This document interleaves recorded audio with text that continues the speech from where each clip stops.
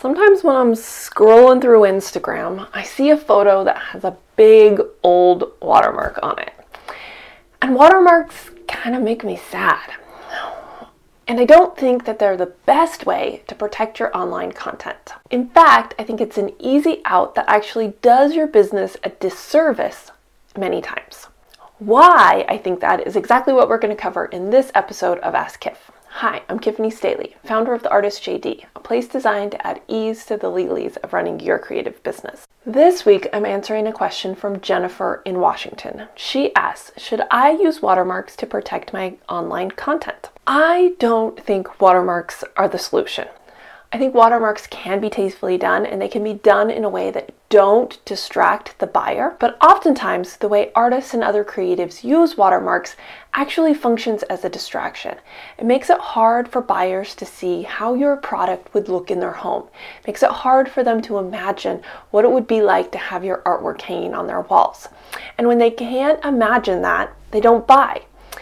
And so, while I think you can do a watermark in a way that's tastefully done, that doesn't detract from this, I think that oftentimes a watermark is going to actually discourage sharing, discourage buying, and that's not what we want. We want our work to be out there, we want people to be buying your work, and watermarks oftentimes are going to take away from that. But how are you going to protect your online content? Everyone knows that your copying will happen. People will share your work without your permission and sometimes for their own monetary gain. And watermarks aren't going to stop them from doing that. It may discourage them, but they have the downsides as well of discouraging our buyers as well, discouraging our customers as well. So what are you going to do? So I'm going to quickly run through 5 things that you can do, and if you want more detail on any of these 5 things, I've got a big old long blog post that I have created that goes along with this video that talks through each of these things in detail. I'm just going to kind of give you a brief overview here, but dive into that post for more details on how to execute each of these 5 things. The first thing that you must be doing is registering your copyrights. Here in the United States, copyright is automatic, but enforcing an unregistered copyright is kind of like taking a fly swatter into a fight. It's not going to get you very far. It may annoy people, it may discourage them, but it's not going to help you win the battle. And so, registering your copyright needs to be task number 1 in order to protect your online content. It needs to be something that's really high on your priority list. In the blog post, I've also left a link to a course I've put together that walks you step by step through the process of registering your copyrights with the U.S. Copyright Office so that you have the biggest bat possible when you go into a fight with your copycat. The second thing you're going to do is reduce accessibility to your most important content. Now, this can be done in a variety of different ways. If we are talking about course providers and information providers, maybe that's putting your most important content behind a paywall, a membership community, a thing that is only accessible once they give you your email address. If we're talking about art licensing, maybe the page that has the artwork that's available for licensing, you have to have the password in order to access that page. And so you know who you've handed out that password to, and so you can reduce who's having access to that content. If we're talking about an art licensing page, I wouldn't recommend uploading those high resolution files. Instead, you're going to want to put something that's high enough resolution that they can see it on their screen and understand what exactly it is, the artwork you're trying to license, and only providing them those high resolution files once the contract is signed. The third thing is using what's called reverse searching tools. These exist both for text and for images, and they allow you to upload content, to put content into the search engine, and it will then go out and look for matching content online, either through finding those text phrases online or through looking and finding out where that image appears online.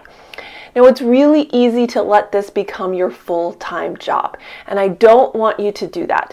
What's most important to remember is while we can do certain things to stop copycats, we need to keep creating. We need to keep putting our best content out there.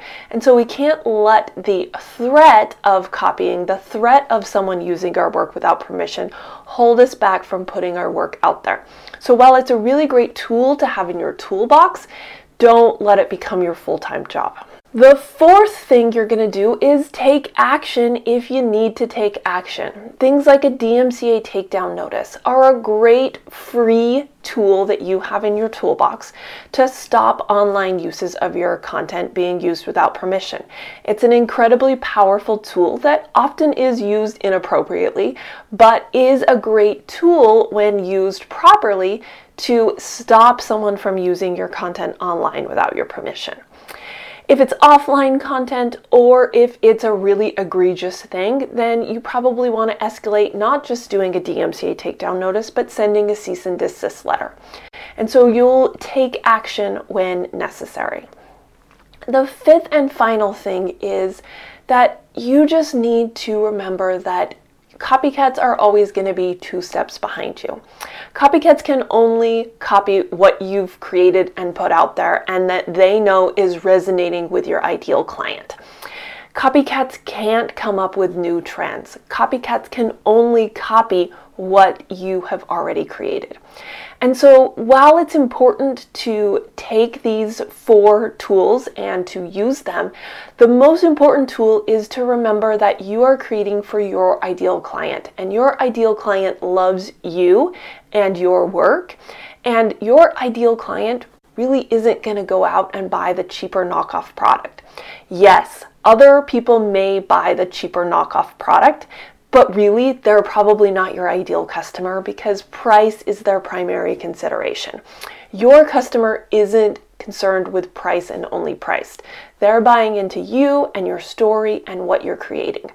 And so it's important to remember that your customer loves you and what you create, and you need to just continue creating and to continue to put your best work out there. So I hope that gives you some additional tools besides slapping a big old ugly watermark on your content to protect it online. You're going to register your copyrights, you're going to reduce accessibility, you're going to search using reverse searching tools, you're going to take action when necessary, and you're going to trust in your ideal customer. All of those things will help you continue to create and continue to reduce that stress about the copycat lurking out there. Got a question you want me to cover in an upcoming episode? Make sure you leave it in the comments below. Thanks so much for tuning in, and I'll talk to you next time.